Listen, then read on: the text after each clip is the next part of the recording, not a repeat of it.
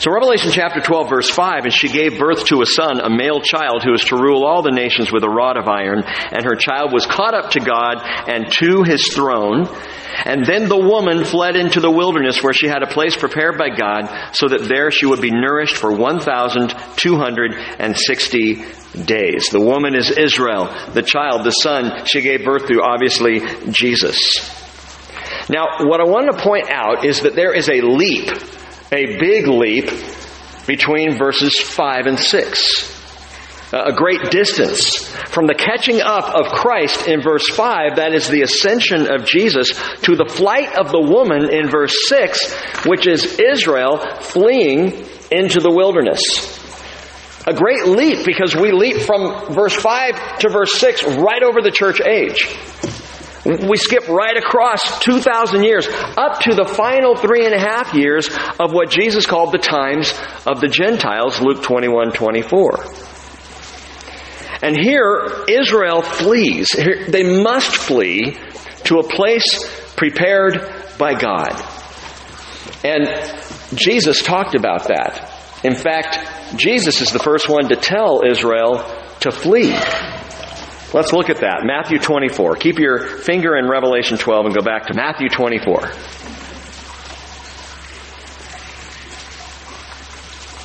In Matthew 24, verse 15, Jesus begins by saying, "Therefore, when you see the abomination of desolation, which was spoken of through Daniel the prophet, standing in the holy place, let the reader understand. Then those who are in Judea must flee to the mountains." And we know from Daniel chapter 9, this is 3.5 years into this tribulation period. 3.5 years into the final 7, this 7-year period of time. The covenant is made that starts the ball rolling, starts the clock ticking, and in 3.5 years, suddenly Antichrist stands up, goes into the temple in Jerusalem, and declares himself to be God. And we learned about this, we've been talking about this, and I'm just kind of repeating this so you're getting this time frame down. 3.5 years, he stands up and declares himself to be God. That is the abomination of desolation. And Jesus says, then those who are in Judea must flee to the mountains. What he does not say is then the church is raptured. And we were just talking about this a minute ago. Deb asked me the question, why do some believers, some Christians, persist in saying we're not going to be caught up until 3.5 years into the tribulation? I won't tell you exactly what I said at first. But what the Scriptures teach is the church is not here. Jesus said, Revelation 3, I will keep you from the time of testing that's about to come upon the whole world. 1 Thessalonians 5:9. You are not destined for wrath, but for salvation. Jesus never said, well, maybe a little wrath. I'll give you a bit. 3.5 years, we'll see how you do, and then I'll pull you out. No.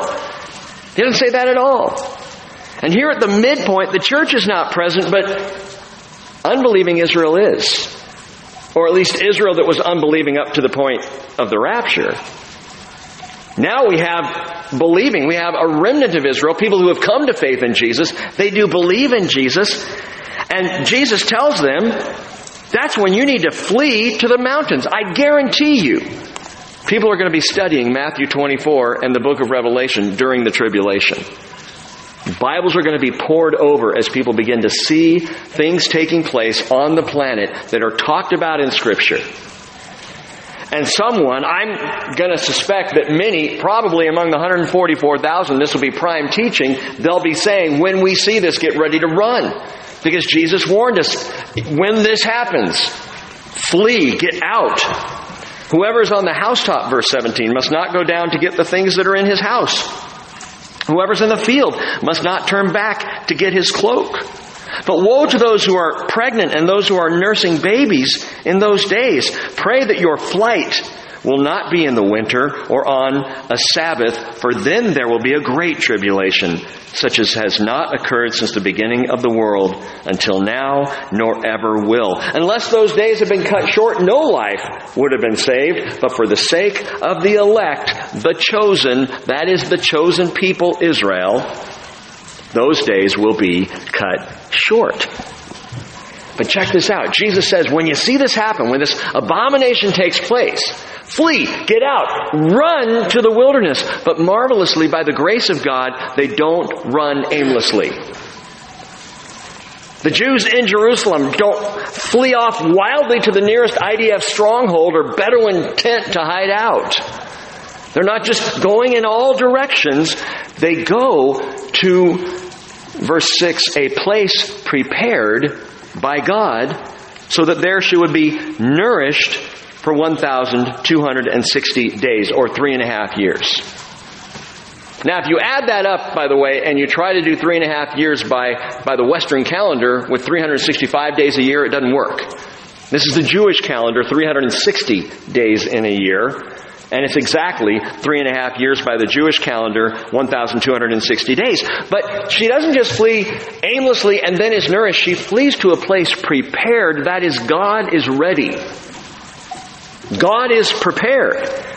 And we read that marvelous prophecy in Hosea chapter 2, verse 14. I will allure her, bring her into the wilderness, and speak kindly to her. Verse 15 of Hosea chapter 2. Then I will give her vineyards from there, and the valley of Achor as a door of hope. You know what Achor means? It means calamity. As you are racing through the valley and it feels like all calamity is breaking loose around you, no, I'm going to open it up for you as a door of hope, and she will sing there as in the days of her youth, as in the day when she came up from the land of Egypt. Hosea 2:16, it will come about in that day, declares the Lord, that you will call me husband. And in verse 18, and I will abolish the bow, the sword, and war from the land, and I will make them lie down in safety, nourished in a place prepared. I just think that's wonderful. What a contrast to what's going to be going on in the rest of the world at this time. As the chosen people are cared for, fed, nurtured, looked after, tended by God as husband in this place prepared. As we read Sunday at this same time, as Antichrist declares his divinity, false as it is, and as Israel flees from Jerusalem, at the same time, the devil is thrown down. This is all happening simultaneously right here at this midpoint. So skipping down to verse 12, because we studied the other verses on Sunday, for this reason rejoice, O heavens, and you who dwell in them. Why? Because Satan's gone. He's out. Now the heavens can really feel heavenly without this gnawing, frustrating, annoying dribbling of Satan, accusing everybody who believes in Jesus. He's gone. Heavens rejoice, but woe to the earth and the sea, because the devil has come down to you having great wrath, knowing that he only has a short time. And when the dragon saw that he was thrown down to the earth, he persecuted the woman who gave birth to the male child. So he immediately goes after Israel. Immediately fires off. He couldn't kill the child, either in his birth or in his death. Isn't that great? He could not kill Jesus in Jesus' death. Because 3 days later, as you know, he rose. After the murder of Jesus, Satan didn't see the resurrection coming. And yet he rose and he ascended, was caught up to the Father, as verse 6 tells us. Well, now he's finally thrown down and he goes after Israel. Well, that's what he's been doing for all history. He's just been going after Israel. He's just going to go right back to what he's always done. By the way, 2018 saw a huge upswing in global anti-Semitism. Hatred against the Jews, both in acts of violence. You may recall just last October at the Tree of Life Synagogue in Pittsburgh, Pennsylvania, 11 Jews were killed when they were in the synagogue for worship. Killed by an anti-Semite, a guy who had spoken vile things against Israel up till that point and finally acted on it. We see Jewish people being killed. We see graffiti written against synagogues and on Jewish graves. We see swastikas. We see on a Jewish bakery in Germany the word Juden written, the German word for Jew, which was a byword and a curse back in the 40s. We're seeing behavior in the world right now very similar to the way it was in the 30s in the run-up to the Holocaust. Well, that was 2018. In 2019, the percentage of anti-Semitic actions in the world are already significantly up over last year. Now, a book recently came out by Deborah Lipstadt, a professor at Emory University, and author of this book is called Anti-Semitism Here and Now. Just came out, and in it she writes this: "It is hard, if not impossible, to explain something that is essentially irrational, delusional, and absurd. At its heart," she explains, "anti-Semitism is a conspiracy theory, and in its most extreme case, it manifests in the belief that Jews are responsible for the evil of the world. Persisting through millennia, across different cultures and regions, the belief that Jews are not an enemy, but the ultimate enemy, is what makes anti-Semitism different from all other prejudices." And that's the thing. Yes, there are prejudices in the world. Yes, there's bigotry and there's intolerance in the world. But anti-Semitism is different because it looks at an entire people group and not only sees them as different, not only puts them down, but sees them as the blame for the world's ills. And so right now, while Democrats in Congress are debating whether or not to censure words and language against anti-Semitism, I don't know if you've heard about all this, but the freshman congresswoman, Ilhan Omar, is that her name? Ilhan Omar, has been speaking out against the Jewish people ever since she got in. And so they're writing up a statement, that'll get her, that is to censure bigotry and anti-Semitic behavior. But there was an outcry from the progressive left, and so now, rather than a bill that censures anti-Semitism, it's just going to be a generic, for anyone who you might say something negative about. Anti-Semitism is different. The devil has waged an historic campaign, and we've been talking about this, a campaign of death and destruction and deception against Israel, and twisting the very nature of the Jewish people, and twisting the world's view of all the good that has been brought to the world through Israel. And again, we looked at that, I believe, last week. But all of Satan's attempts and all of this negativity toward the Jewish people is about to completely fail. It will come to naught. Yes, the throwdown is coming. But following his devastating defeat in the heavenly places, verses 7 through 9, Satan finally gets it, realizes he's out of time, so he goes even harder after the woman with a no-holds-barred, spare no expense, all-in, all-out, devastating attack. And he can't get his hands on her. Because, as you know from verse 6, she's in a place prepared where she will be nourished. I love that. He loses, and he loses big time. But before we get there, something else to note about the devil. It says, verse 13, he was thrown down to the earth, and he persecuted the woman who gave birth to the male child. And I want you to note that word persecuted. It's dioko.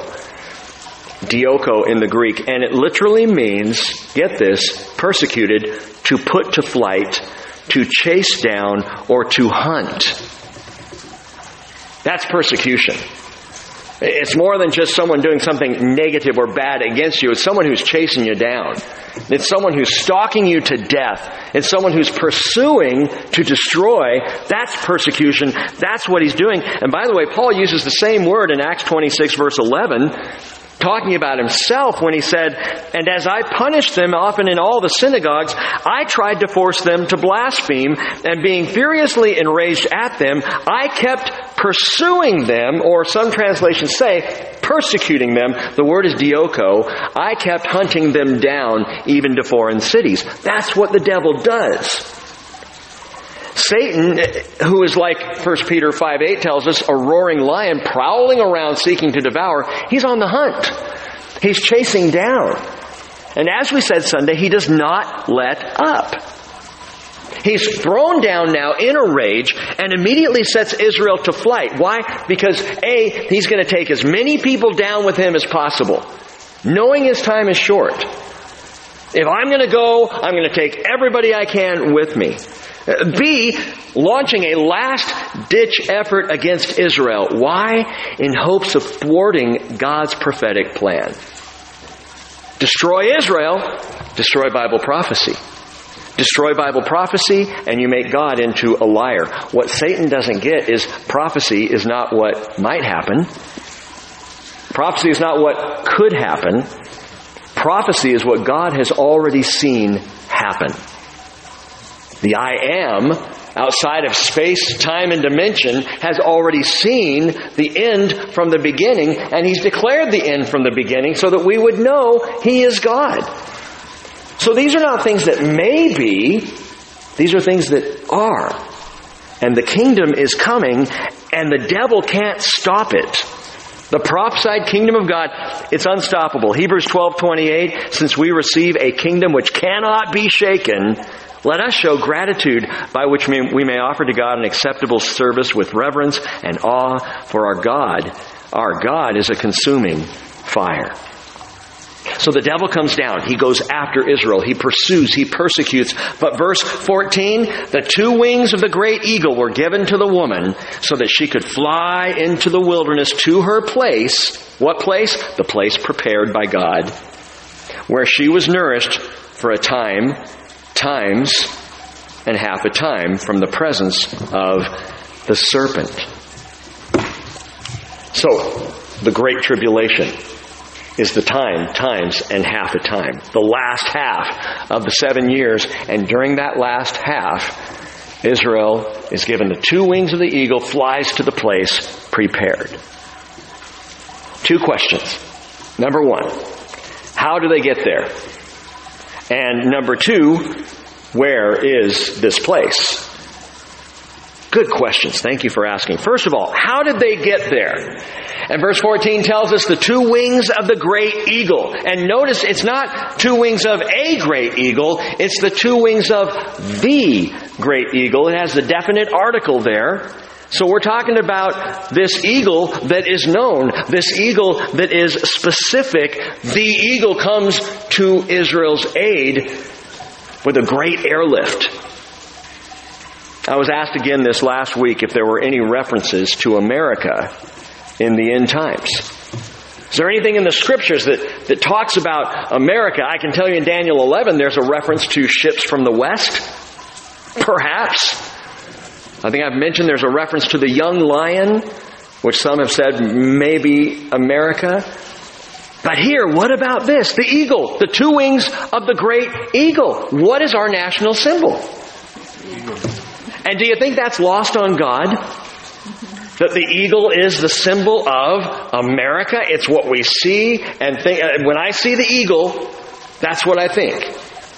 I also think small animals beware. But mainly I think the symbol of our country, our national symbol. Do you realize that if you crush an eagle's egg, you can be fined up to $5,000 or get 3 years in prison? Abortion? Whatever. But don't crush an eagle's egg. I wonder if that also goes to like frying or scrambling. I don't know. Anyway, don't do it. In America, the eagles are bird. And so the two wings of the great eagle. And America, by the way, is the only nation among all the nations of the earth that has stood consistently by Israel since her reinception in 1948. The only one.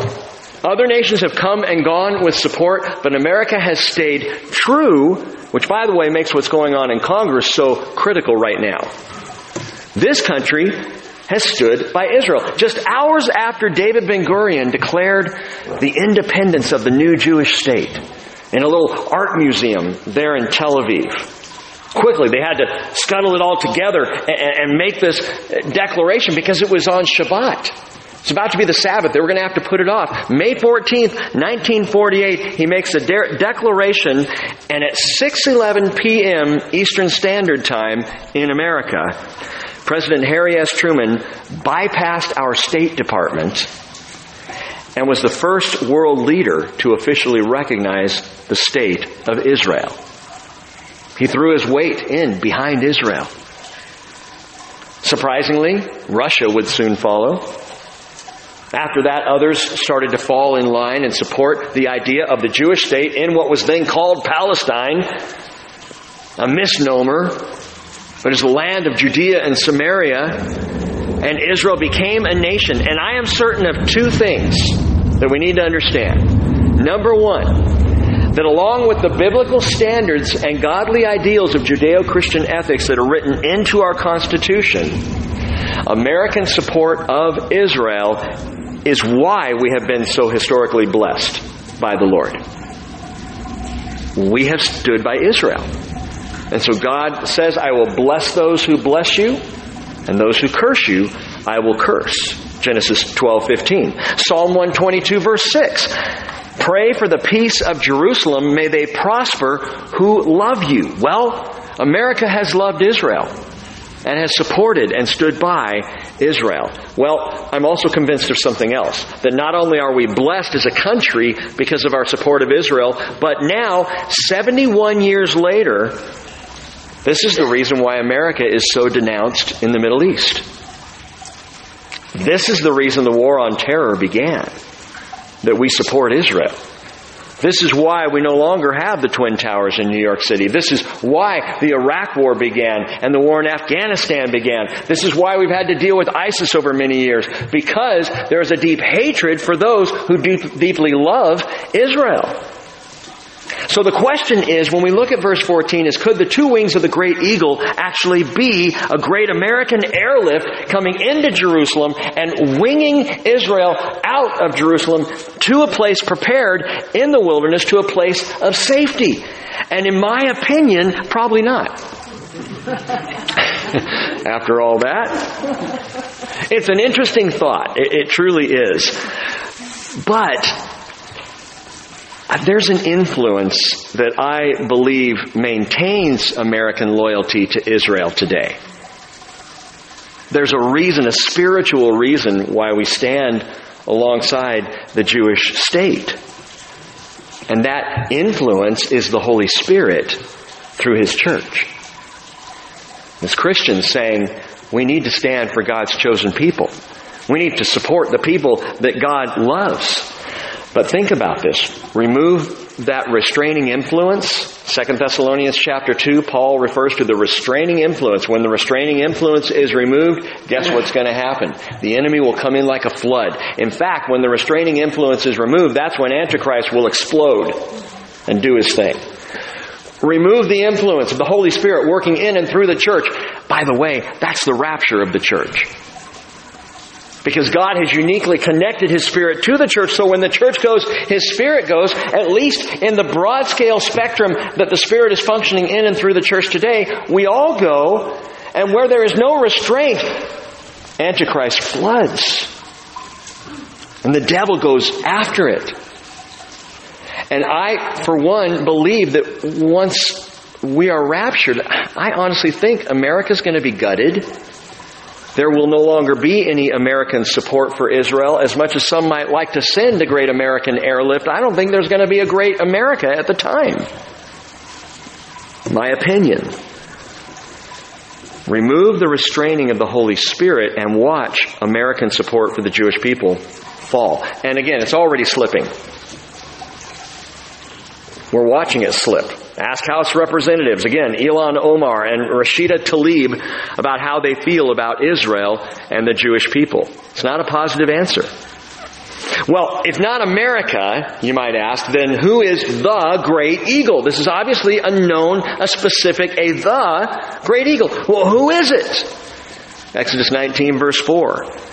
God told Moses to tell the sons of Israel, I bore you on eagle's wings and brought you to myself. Deuteronomy 32:11, like an eagle that stirs up its nest, that hovers over its young, he spread his wings and caught them. He carried them on his pinions. The Lord alone guided him, and there was no foreign God with him. What are you saying, Rick? The great wings of the great eagle, the two wings of the great eagle. The great eagle in Scripture is God. refers to God the Father, is a reference to God's care and covering and protection and even airlifting, if you will, of Israel. Now, I don't know how exactly He's going to do it. But I believe personally that God is going to supernaturally intervene to help His people flee, take flight, if you will, to the place prepared. Where is this place? Where is this place? Well, we've talked about it before. I've had a couple different teachings on this over the years. And while we can't say with certainty, we can make a very good, educated biblical guess. And I'm going to give you more that I've not given you before as we consider this location. Jesus said in Matthew 24:16, Matthew 24:16, then those who are in Judea must flee to the mountains. Okay, which mountains? The closest mountains in a flight from Jerusalem, if you go west from Jerusalem, you're just going to go out toward the sea. You go east from Jerusalem, you flee from Jerusalem, you head straight to the mountains of Moab, Jordan. Moab is the place of the fleeing, I believe. They rush out, and among those mountains there lies an amazing rock-walled fortress called Petra. And some of you have been there. Some of you have walked in and through Petra. It's an interesting place. Petra means rock. Remember that. The rose-red city of Petra, it was built in the 3rd century BC by people known as the Nabateans, probably descendants of the Edomites. It spans an area that is 10 square miles. It's in the mountains of Jordan, as I said. It's a walled city carved right out of red sandstone. And that red sandstone gives off 30 to 40 different shades of pinks and reds from the stony walls. It's really quite a sight to see. It has a single 12-foot entrance, 12 feet wide. You cannot get an army in there to rush through there. Easy to block off, easy to protect. And it has walls ranging in height from 200 all the way up to 1,000 feet in some places. Just getting into Petra is a fascinating walk. But when you go through the slim channel between these rock walls and finally come out into the opening, well, first you see the treasury. The treasury is that scene from Indiana Jones where they come riding in and, there's not much behind there. It's beautifully carved. But then you hang a right from the treasury and head on down and it just opens out. And it's this massive opening, this huge area. And prophecy students and Bible scholars for decades, if not centuries, have said, Petra's the place. Petra's the place in the wilderness. It is an expansive location that could hold hundreds of thousands of people easily for 3.5 years of protection. But there's a whole lot more behind why you would think Petra. In the late 1800s, American evangelist William E. Blackstone had tens of thousands of Hebrew New Testaments placed into clay pots and hidden in the little caves all over Petra. Now again, if you've seen Petra, you know there are caves everywhere. And the caves were not dwellings, they were actually mostly tombs. But Blackstone got in there with these Hebrew Bibles and stuck them in all the tombs. He's planning ahead. This is a place prepared. He was thinking, hey, the Jewish people are going to be there. They're going to need the Word. So, if they go there, they'll find it. Interesting. Now, some would say, well, William Blackstone was a nut. Why would you waste all the time and money and energy and resource to do that? Why Petra? Micah chapter 2, verse 12. Micah 2:12. Just notate this, but listen. I will surely assemble all of you, Jacob. I will surely gather the remnant of Israel, and I will put them together like sheep in the fold, like a flock in the midst of its pasture. They will be noisy with men, or a noisy multitude of men. So Micah chapter 2 prophesies a time where God's going to take the remnant of Israel, put them in a sheep pen where they're all going to be gathered, and like a noisy bunch of sheep, they're going to be there in that place, probably rejoicing in their protection and in their salvation. I will put them together like sheep in a fold. And those who have flown over Petra, and you can see aerial views of it, they describe it as looking like a giant ancient sheep pen. A perfectly formed area where you could, if you were a shepherd, you'd go, that'd be a place to keep like massive numbers of sheep. But something else is interesting in Micah chapter 12, verse 2 verse 12. It says, I will put them together like sheep in the fold, and the word fold in the Hebrew is Basra. Basra. In the region of southern Jordan that was once called Basra in Eden is the location of Petra. Petra's in Basra. I'm going to take the remnant of Israel and put them in the sheepfold, the sheep Basra. Hint, hint. Note, note. Perhaps we're talking about Petra. Well, turn to Isaiah chapter 33. Isaiah chapter 33. It's another passage that we haven't looked at before, at least in our studies here at the Bridge, and I think it has great relevance to this whole idea of Petra being the location of the place prepared by God in the wilderness. Isaiah chapter 33.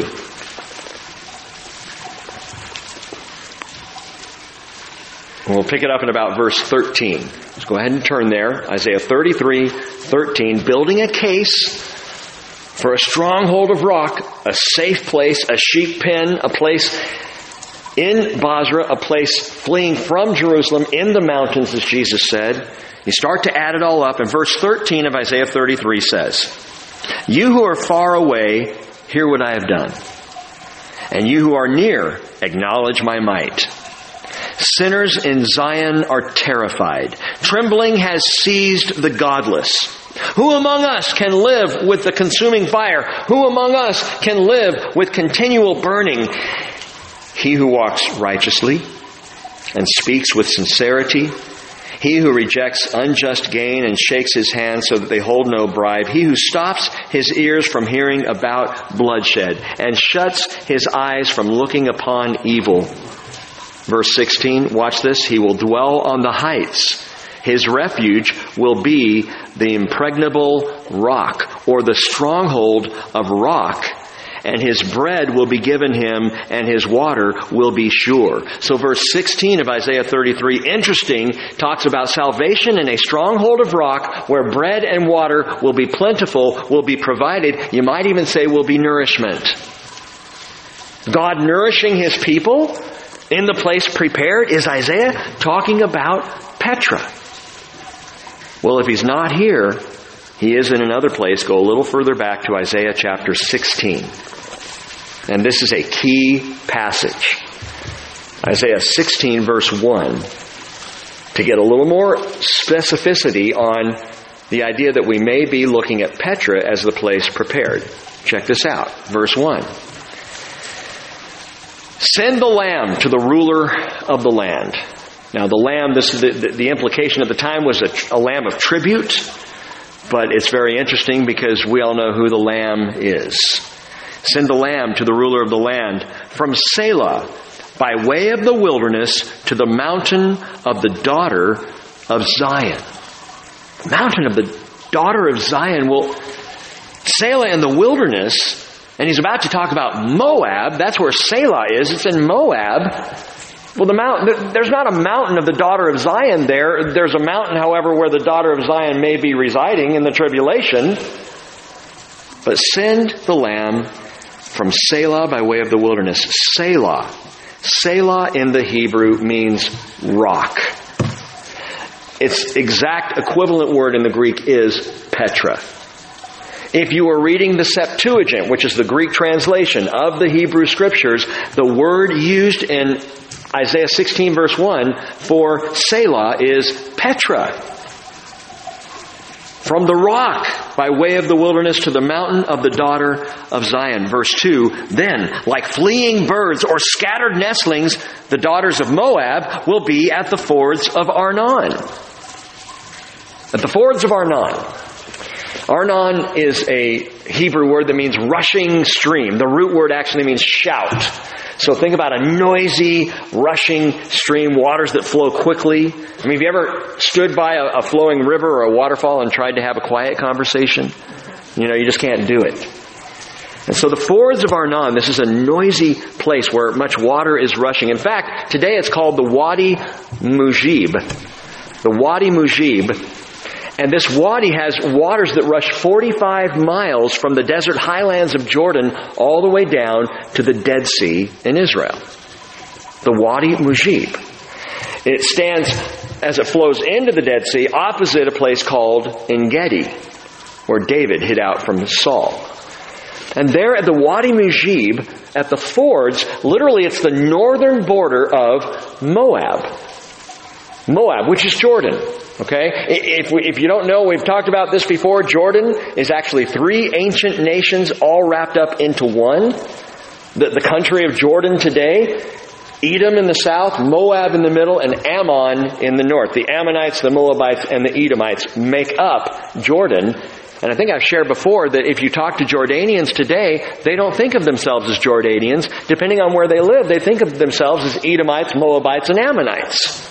Which is why the capital city of Jordan is Ammon.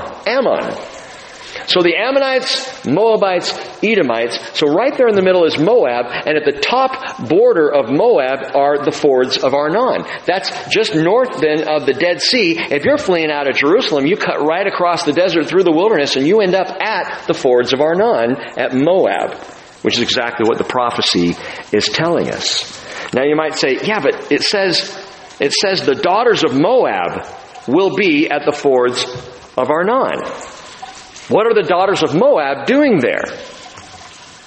Prophetically, I suggest to you that the daughters of Moab may refer to Jordanian distant relatives of the Moabites who are there at the fords of Arnon at the Wadi Mujib at this time to receive and help Jews fleeing out of Jerusalem to the place prepared. Meeting up with them there, receiving them and helping them across and on down to where Petra is located. But hold that thought. Verse 3, give us advice, make a decision, cast your shadow like night at high noon, hide the outcasts, do not betray the fugitive. Let the outcasts of Moab stay with you, be a hiding place to them from who? What do your Bible say? The destroyer. We know who the destroyer is. He has a name, the devil and Satan, the old serpent. Hide them from the destroyer, for the extortioner has come to an end. Destruction has ceased. Oppressors have completely disappeared from the land. This is fascinating. The extorter, the destroyer, the oppressor is about to be done. So we can time place this prophecy at that time where the destroyer is about to be wiped out. This is right at this midpoint of tribulation that is being talked about prophetically here. Now, you might stop and say, but hang on, I thought Israel was fleeing. And when you read this, daughters of Moab will be at the fords of Arnon, but then it says, let the outcasts of Moab stay with you in verse 4. So it sounds like the ones fleeing are Moabites. The Hebrew phrase there in verse 4, let the outcasts of Moab stay with you, can be translated 2 ways. And this is really important to get. It can be translated, as we read in the New American Standard Bible, let the outcasts of Moab stay with you, be a hiding place to them, or it can just as easily, just as rightly be translated, let mine outcasts dwell with thee, Moab, be a hiding place for them. Both translations are good. You might say, well, but they're different. So which one is it? Well, I already told you. Both translations are good. The first translation, what we read here in the New American Standard, let the outcasts of Moab be with you, was a short-term prophecy. That on the short term, historically, the Moabites, this prophecy of Isaiah was fulfilled short term because the people of Moab, the daughters of Moab, from the fords of Arnon fled to get away from Assyria 3 years after Isaiah wrote this prophecy. So hide those from Moab who are now fleeing away from the Assyrians. Why would God care about Moab? Well, God cares for the Moabites. That's a longer story than I have time for right now. But they fled the destructive power of Assyria, fleeing to the south. From the fords of Arnon in the north of Moab, they just began rushing southward. Verse 2, look up at verse 2 again. Like fleeing birds or scattered nestlings, they're just in utter confusion. That's the picture here of scattered nestlings, not knowing where they're going, a frantic flight in any and all direction. That was the previous short-term fulfillment. So it's a good translation to say, let the outcasts of Moab stay with you and be a hiding place to them. But it was a short-term fulfillment, and we know it must be bigger because the hiding place is from the destroyer, not only just a destroyer like Assyria, but the destroyer, the devil, who is coming to an end. So this thrusts us all the way up to the time when Satan is about to meet his final end. Israel arrives at the Wadi Mujib to be received by Jordanians who I believe are doing at that point the right thing. And so the translation is also good. Let my outcast dwell with thee, Moab, and be a hiding place to them. So I think, just Pastor Rick thinking out loud here, when I read this and consider these things, that the Jordanians will be there, some will be at the border to receive Israel and help them flee south. And they begin helping them get down all the way through Moab, all the way through that midsection of Jordan, getting them down to Edom, to Basra, to Petra, the place prepared. Look at let's see, did we do verse 3 and 4? Yeah, we did. Okay.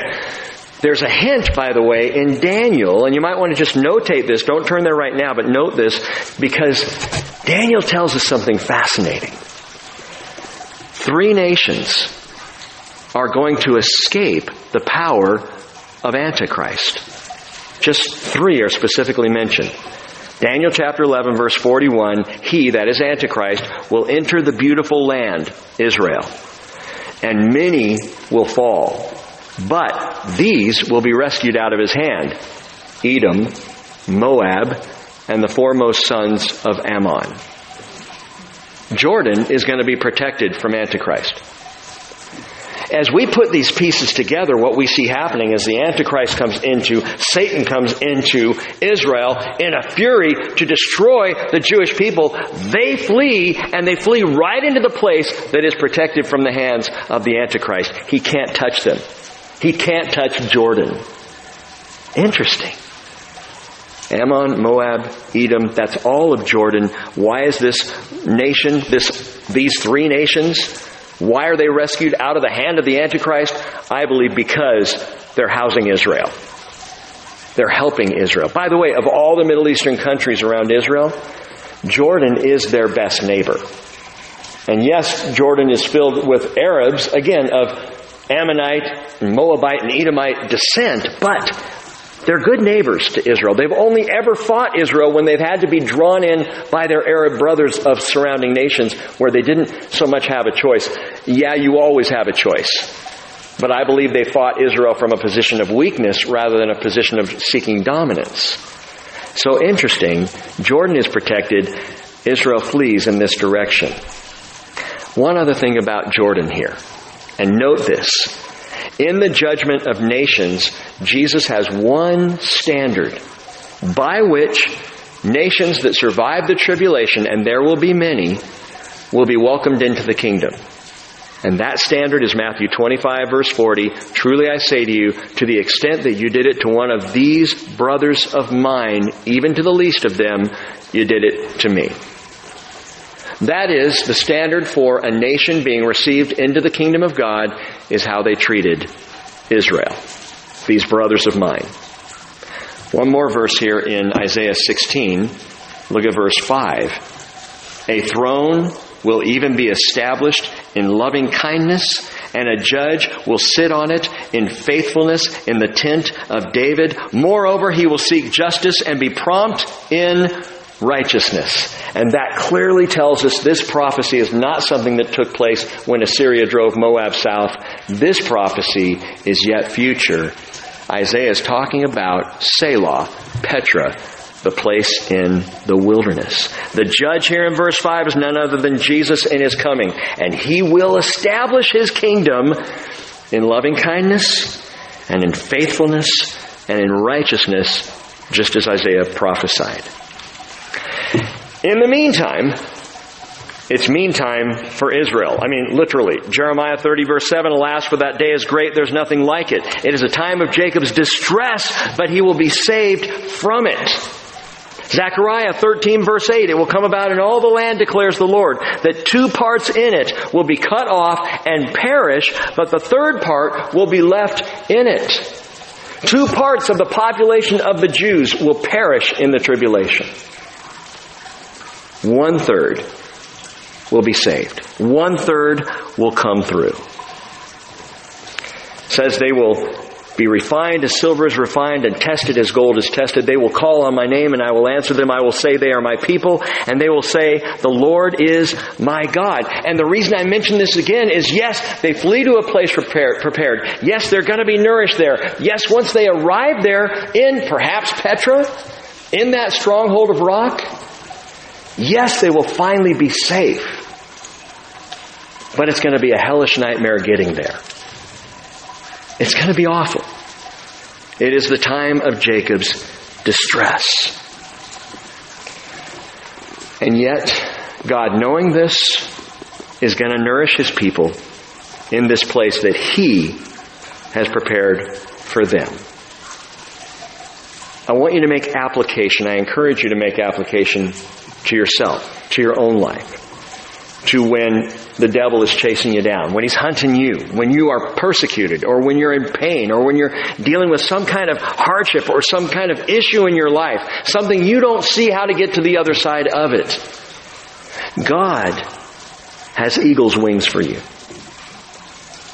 The great wings of the great eagle. He's got wings for you. Isaiah 40:31. Yet those who wait for the Lord will gain new strength. They will mount up with wings like eagles. They will run and not get tired. They will walk and not become weary. And you know, the first thing, and this is in my own life, and it's what I counsel, the very first thing to do when it's all falling apart and everything seems tragic and you're not sure how you're going to get through the day, is wait. Just wait. Don't flee like fleeing birds or scattered nestlings. Don't take off in a panic. Oh no, we've got to fix this. What are we going to do? I don't know what we're going to... Wait. Wait on the Lord. Just stop. I remember early on as a young husband, when I was still trying to figure out, how do you pay bills? That was a new thing for me. My parents always paid bills. What do I, you got to save money and pay stuff every month? I didn't know. And the bills were coming in, and I would panic and I would worry. And I learned something back then. And that's that when a bill came in that I didn't have money for to pay that day, I had 30 days to pay it. Now that's not exactly wisdom in paying bills, but I learned something else from that. And that is not to panic. That when the bill comes due, it rarely comes due that day.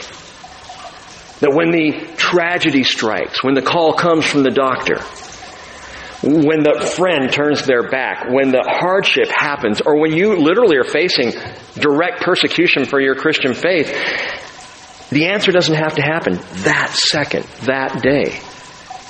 Oftentimes, there's time to wait. So you wait. You stop. You pray. You say, Lord, I don't know how I'm going to get from Jerusalem to that stronghold. That's a long way. And by the way, it is a long way. Their flight will be quite a distance just to get from where they are to the place prepared. I don't know how to get there, Lord. I don't see the way. I don't know how I'm going to survive. You stop, you wait, you pray. Let Him give you the 2 wings of the great eagle, because He's the great eagle. He's the one who lifts us up and brings us to the place prepared. And note that Jesus said, do not let your heart be troubled, nor let it be fearful. Believe in God. Believe also in me. In my Father's house are many dwelling places. If it were not so, I would have told you, for I go to prepare a place for you. If I go and prepare a place for you, I will come again and receive you to myself, that where I am, there you may be also. You know what? You don't even have to know the way. He's coming to get you. He will receive you to bring you to where He is. And I believe He's talking about the rapture of the church, but I also believe Jesus by His Spirit is saying right here, right now, when you don't know the way, wait on the Lord. I'll give you the wings and I will receive you. I'll come get you and take you where you need to be. Be at peace. Trust the Lord. The two wings of the great eagle. Well, back in Revelation 12, the people do flee. They're given the two wings of the great eagle. They fly into the place in the wilderness. I do think, Petra, I've got like a 99%. So I'm going to allow myself 1% just in case I'm missing something. But I think that's where they're going. And they flee to this place prepared. They're nourished for that final 3.5 years from the presence of the serpent. I love that. Verse 15. So what does he do? Oh, well, they got away. Just let him go. Just let him go. Verse 15. And the serpent poured water like a river out of his mouth after the woman, so that he might cause her to be swept away with the flood. But the earth helped the woman, and the earth opened its mouth and drank up the river which the dragon poured out of his mouth. And I'm like, what? Are we reading Lord of the Rings here? This is crazy. This is just, what a wild picture that's just been painted for us. And by the way, the word poured there is literally threw up. That's the word. Look it up. It's balo. So diabolo is now throwing up. Water comes pouring out of his mouth. A flood water like a river. And by the way, speaking of Antichrist, Daniel said in Daniel 9:26, his end will come with a flood. Even to the end there will be war, desolations are determined. Now, Bible scholars read this and they debate, is this a literal flood? Or is this perhaps an army? Or a flood of attacks? Or a flood of demons? Or some kind of entities that Satan opens his mouth, the dragon is just a picture opening his mouth, and blah, out comes all of these fighting forces to flood up against Israel as they're fleeing. Well, man, that's happened before, hasn't it? They fled Egypt. And what happened? The army followed. Of course, the flood had a different ramification then, as that army drowned in the Red Sea. Is it an army, perhaps, that's chasing them down? Bombs, maybe, that are going off? Now, those who say it can't be a literal flood, they look at the terrain. And truly, if you look at the terrain from Jerusalem, which is at a high point, all the way down to the Dead Sea region, which, by the way, is the lowest body of water on the planet. It's the lowest below sea level of anywhere on earth. All the way down there, and then you got to start going back up into the mountains of Moab. And once you start going up through those mountains and those rocky places into Edom and to Petra and in that direction, you can't do a flood. Flood would, waters would just go down into all the wadis and dissipate. You couldn't. Hey, if the people of Israel are in Petra, Petra could be flooded. They're in that sheep pen, that sheepfold in Basra. And the devil tries to inundate them and flood them out and drive them out by what? That would be a tactic that could work. I think it's a literal flood we're talking about. And the only reason I think it's a literal flood is because the Bible doesn't give me any indication that it's anything else. So let's just take it as a literal flood. Flood waters spewed out of the mouth of the dragon to flood Petra, or the place prepared to drive the people out, but it doesn't work. The earth helps. Yay, earth. Maybe we should have Earth Day, to celebrate. The earth, I love the verse, opened its mouth and drank up the river which the dragon poured out of his mouth. Wait. Really? You really don't think the earth enclosed? Is that what you're telling us? No, I'm not telling you that. The Bible's telling you that. And we've seen it before. This is not the only time where the earth swallowed up. Think about this. They stood up against Moses with great contempt. Their names were Korah and Dathan and Abiram. And in Numbers chapter 16, if you want to turn there you can, or just listen, but Genesis, Exodus, Leviticus, Numbers, 4th book, chapter 16, we read the story. Let me give you the brief version. Number 16, verse 1. You can keep turning there if you are. I'll go ahead and start. Now, Korah, the son of Izhar, son of Kohath, son of Levi. So this is a priest.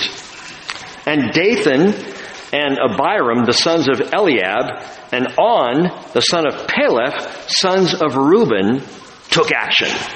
Men of action. Verse 2, they rose up before Moses, together with some of the sons of Israel, 250 leaders of the congregation, chosen in the assembly, men of renown. At least they thought so. Legends in their own minds. They assembled together, verse 3, against Moses and Aaron, and said to them, "You have gone far enough. For all the congregation are holy, every one of them, and the Lord is in their midst. So why do you exalt yourselves above the assembly of the Lord? How dare you boss us, lord it over us?" And so Korah and Dathan and Abiram and On, they come against Moses. Moses is not thrilled, but God is truly angered by this whole thing. If you look down in verse 28, first they were all told to bring censers and come to the tent of meeting. Well, Dathan and Abiram say, "Nah, we're not going to show." So Moses and the guys, they all head over to the camps of Dathan and Abiram. And in verse 28, number 16, Moses said, "By this you shall know that the Lord has sent me to do these deeds, for this is not my doing." By the way, if you're serving God, you don't have to worry about whether or not people give you credit for it. Just do what He told you to do. Trust Him. If you know He's told you to do it, do it. And if people don't think it's of the Lord, that's okay. They don't have to. You know. Moses says, look, this is not my doing. This whole thing, this whole deliverance thing. In fact, if these guys had been with Moses at the burning bush, they would have learned it wasn't Moses' doing. He didn't even want to do it. This is not of me. Verse 29, he says, "If these men die the death of all men, or if they suffer the fate of all men, then the Lord has not sent me." So if what you see happen here today is just a normal thing, typical among people, then I'm not God's man. But, verse 30, "If the Lord brings about an entirely new thing, and the ground opens its mouth and swallows them up with all that is theirs, and they descend alive into Sheol, then you will understand that these men have spurned the Lord." As he finished speaking all these words, the ground that was under them split open, and the earth opened its mouth and swallowed them up, and their households, and all the men who belonged to Korah with their possessions, and all that belonged to them went down alive into Sheol, and the earth closed over them, and they perished from the midst of the assembly. I love verse 34. "All Israel who were around them fled at their outcry, for they said, 'The earth may swallow us up.'" This is wild. Moses described what would happen, and it happened exactly as he said. But what's interesting to me is this is the only other time in all the Bible where the earth opens its mouth to swallow something up, or in this case, someone. What on earth has this got to do with the earth swallowing up the flood of Satan? I mean, these seem like two completely disparate stories, unrelated. And, by the way, why on earth would God do such a thing? Open it up and swallow, and down they go and disappear? Listen, the answer is the same for both stories. God protects His servants. God protects His servants in the same way that Korah and Dathan and Abiram barfed up a flood of insurrection and were leading the people in a mutiny against Moses, so the dragon threw up water out of his mouth to destroy Israel. The focus was the same. The dragon in both situations was trying to destroy Israel. With Korah and Dathan and Abiram, he was trying to destroy Israel from within, from the leaders. And so they marshal this insurrection, and the earth swallows them up. Well, now the devil is trying again to destroy Israel, this time with a flood of water. And what happens? The earth opens up and swallows them up. And any good Jew who knows his good Jewish history will remember the story and realize that God protects His servants. He always protects His servants. Both of these attacks fail as the earth swallows them up. And there is a single verse that brings both stories together beautifully. Isaiah 54:17. No weapon that is formed against you will prosper. And every tongue that accuses you in judgment, you will condemn. Now note that. No weapon formed against you will prosper. Say, a flood from the dragon. It can't harm you. And every tongue that accuses you in judgment, you will condemn. Korah, Dathan, Abiram. But then listen to what God says. This is the heritage of the servants of the Lord, and their vindication is from me, declares the Lord. No weapon formed against you will prosper. Now you may hear that and say, yeah, but what if it has? What if evil has prospered against me? Let me just ask, by a show of hands, how many of you in this room here tonight can honestly say that evil has never prospered against you? Put another way, how many of you know that evil things have happened to you? Okay, pretty much everybody but Rachel. She's led a charmed life. Wait a minute. No weapon formed against me will prosper. But what if weapons of sickness or anxiety or personal attack or even persecution have prospered against me? What if I feel like, well, wait a minute, but I've been hunted down. Evil has prospered against me. Listen closely. Even if it kills you dead, every weapon fired at a servant of the Lord will ultimately fail. It cannot prosper against you. We see everything from such a temporary perspective. God sees everything eternally. Yeah, attacks will come. Light and momentary troubles, afflictions will strike. Perhaps in this life, it may even kill you. So, if you're eternal, big deal. Not a problem. Jesus said in Matthew 10:28, do not fear those who kill the body, but are unable to kill the soul.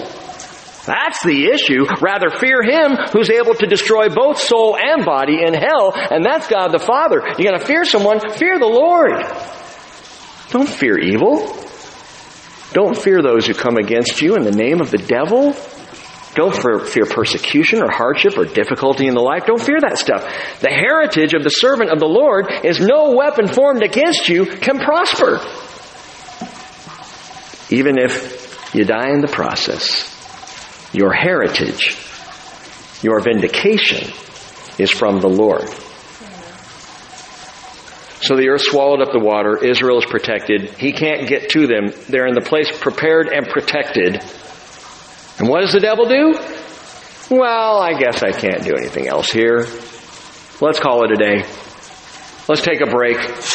We went after Israel. It's the best we threw the best that we had against them, so I guess we lose. No. Verse 17. The dragon was enraged with the woman, and what does he do? He went off to make war with the rest of her children. Pastor John Corson's daughter, Jessie, died at the age of 16 in a car accident. That's not fair. He's a pastor.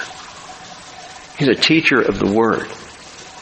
And his daughter died, by the way, on the same road, on a patch of ice, the exact same way John's first wife, Terry, died in a car accident 12 years earlier.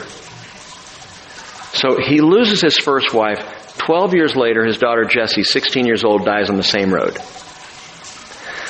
His oldest son, Peter John Corson, just died of colon cancer 3 weeks ago. I thought no weapon formed against you.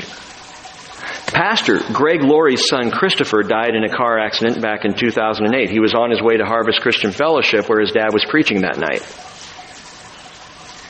Pastor Levi Lusko, his daughter, his 6-year-old daughter, Lenya, died of a severe asthma attack 5 days before Christmas 2012. Levi Lusko preached the Christmas service 5 days later. Don't think for a moment that when the devil sees that he can't get to you, he won't go after your children. This is very serious because Satan is serious. And I don't want you to miss this, that the dragon went off to make war with the rest of her children. If he can't get to you, hey, no weapon formed against me will prosper. Take my life if you have to, devil. Whatever. I'm with Jesus. I've got eternity to look forward to. And so he's enraged. And when he can't get to you, he will go after those you love the most. He will go after those who matter the most to you. As a parent, for Cheryl and I, that's our kids. You can mess with a lot of things. You can mess with me all you want. Don't go after my children. But the devil went off to make war with the rest of her children. And why would you choose to serve God knowing that if the devil can't get to you, he's going to go after those you love the most? Why would you serve God? Why not just drive for UPS? And if you do, that's fine. It's okay. Why set yourself up for that? Why set your children up for that? One reason. Because as much as I love my children, I love Jesus more. Why would you ever serve God at the risk of people you love? Because you love Him more. And by the way, the more you love Jesus, the more love you will have for your children, or your friends, or your family, or your husband or your wife. You gotta love Him more. He's the deal. He's the whole thing. And by the way, as much as you love brothers and sisters and fathers and mothers and friends, and yes, children, as much as you love them, God loves them infinitely more than you do. But I want you to be alert to this. I don't tell you this to freak you out. But we must understand that the battle that Satan wages is not theoretical. It's not academic. It's real. Luke 4 verse 13, when the devil had finished every temptation, he left Jesus until an opportune time. So he tried everything he could, threw it all at Jesus in the temptation in the wilderness. When it didn't work, he left deciding, I'll be back. I'll come again. I'll attack from a different angle. And when he had Jesus nailed to the cross, he thought, this is it, I've got him. It's done. Until, of course, the resurrection, because no weapon formed against you as a servant of the Lord will prosper. But when Satan is defeated in the moment, he will look for another opportunity, and the other opportunity may be another person in your circle. And you need to be aware of that. But Isaiah 25 verse 8 says, He will swallow up death for all time. And the Lord God will wipe tears away from all faces. And He will remove the reproach of His people from all the earth, for the Lord has spoken. And that is quoted in 1 Corinthians 15, where Paul says, verse 51, Behold, I tell a mystery. We will not all sleep, but we will all be changed in a moment, in the twinkling of an eye, at the last trumpet, for the trump will sound, and the dead will be raised imperishable, and we will be changed. For this perishable must put on the imperishable, and this mortal must put on immortality. But when this perishable will have put on the imperishable, and this mortal will have put on immortality, then will come about the saying that is written, Death is swallowed up in victory. Isaiah 25 verse 8. Oh, death, where is your victory? Oh, death, where is your sting? Hosea 13, verse 14. The sting of death is sin, and the power of sin is the law, but thanks be to God who gives us the victory through our Lord Jesus Christ. This is the heritage of the servants of the Lord. This is their vindication. God says it comes from me. It comes from me. But what about my kids? You love God and trust them to Him. What about my wife? I've told you the story, haven't I? When Cheryl was so sick, when she was in the hospital, she had blood sepsis. And on this particular night, I had been with her in the hospital several nights in a row, and I was tired and I needed to get some rest. So I went home to rest, and her mom came and stayed at the hospital for one night, and I was going to come back first thing in the morning. And I get home, and I'm lying there in bed, and I start to Google. Never a good idea at night. I'm Googling sepsis. I'm Googling specifics about Cheryl's condition. And I'm reading 1 out of 4 people die of sepsis. Oh, that's not going to be Cheryl. And I set down my phone, and I drifted off to sleep, and about 2 o'clock in the morning, my phone rang, and it was Cheryl's mother saying, Rick, you need to get down here right now. She's crashing. They've got the crash cart in the room. There's like 15 doctors in the hall. They're about to move her to ICU. All right, I'll be right there. And I set my phone down. And this is one of the most, I've shared this before, I know I have. I'm sharing it again tonight because for me this is one of the most vivid moments in all my life about exactly what I'm telling you right now. I set down the phone and I said, Jesus, I can't do this without her. I'm no good at fathering all by myself. I need a break sometimes. I need Cheryl. I can't do this without her. And immediately, I heard the Lord say, your eyes are on the wrong person. And I was like, you're right. You're right. And in that moment I said, all right, if I lose her tonight, I can't do this alone, but I can do this with you. I will trust you. And I got dressed and I got in the car and got out there, and Cheryl was in ICU for a week, and there are all kinds of really fun stories with that. We'll tell you another time. In that moment, I realized I loved Cheryl more than I was trusting Jesus. And that's never a good place to be. To love your ladies, your husbands, more than you love the Lord? Hey, your husbands cannot save you. The Lord can. And husbands, you think, I can't do this without my... Yeah, you can. Don't look at your wife, you look at Jesus. And your children, you look at Jesus. And your friends, you trust Jesus. And I will say one more thing about this, and I know I'm way off topic here. Well, no, I'm not, but I'm off notes. One more thing about this to understand in this whole process of trusting the Lord and entrusting yourself to Him, that when He matters most, what I've seen happen over time, and right now I'm speaking specifically to parents of children that you have seen go off the rails because the enemy has attacked them.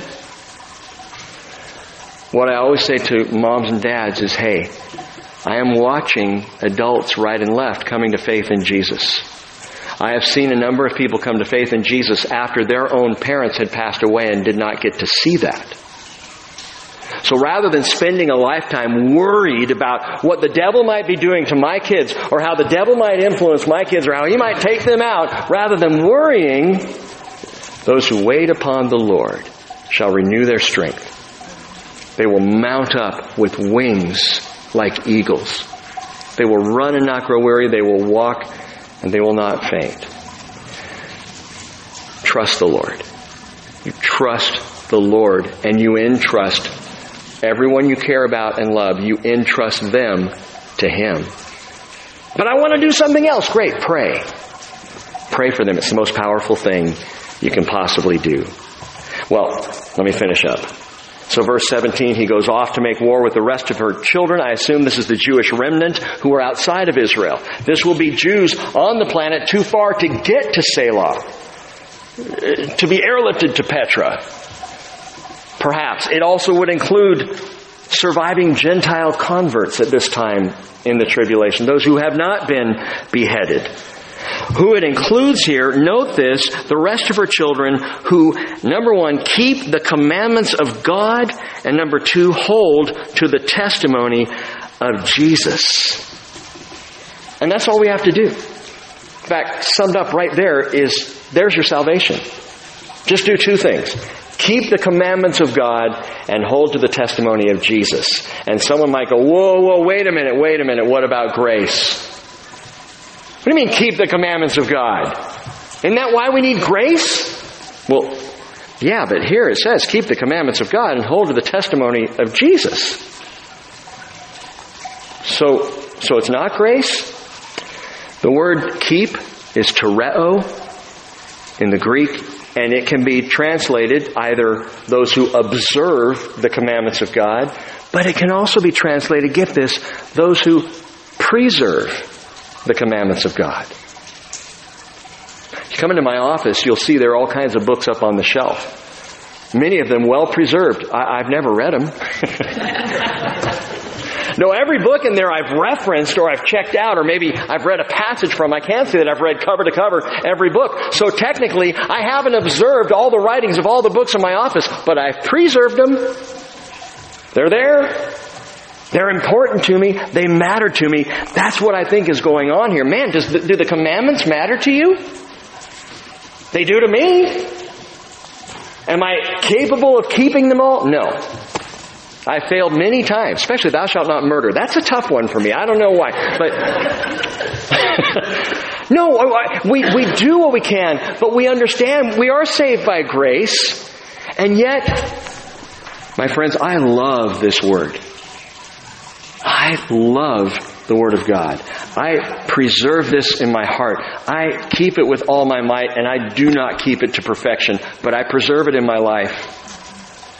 I hang on every word that is spoken in the Scriptures. Psalm 119 says, your statutes are my songs in the house of my pilgrimage. Remember this song? O Lord, I remember your name in the night and keep your law. This has become mine, that I preserve your precepts. This is what I'm about, this word. This is what I'm doing, this word. Is it what I'm keeping perfectly? No. But man, I'm preserving it. And that's what he's talking about. Those who love the word, who keep the word, and who hold to the testimony of Jesus, because the testimony of Jesus is what saves us. Verse 1 of chapter 13. And the dragon stood on the sand of the seashore. Now I read that because the best Greek manuscripts attach that to verse 17 of chapter 12. So really, chapter 12, verse 17 should read that the dragon was enraged with the woman, went off to make war with the rest of her children, who keep the commandments of God, who hold to the testimony of Jesus, and the dragon stood literally on the sea. Not on the sand of the seashore, but the literal Greek there is the dragon stood on the sea. Meaning what? The sea here may very well be describing the sea of humanity. Because Antichrist, the beast, is the beast from the sea. Coming up out of the sea of humanity. We'll talk more about that on Sunday. But the dragon stood on the sea. Get a picture here, like a bully with his foot on the neck of his prey. The dragon's got his foot on the neck of the sea of humanity. And out of this sea, Antichrist will rise to his full evil potential. Yet, for the servants of the Lord, no weapon that is formed against you will prosper. There is great hope. There is a place prepared where all death is swallowed up in victory, and Jesus, He's going to fly us there. So until then, we wait. We wait for Him.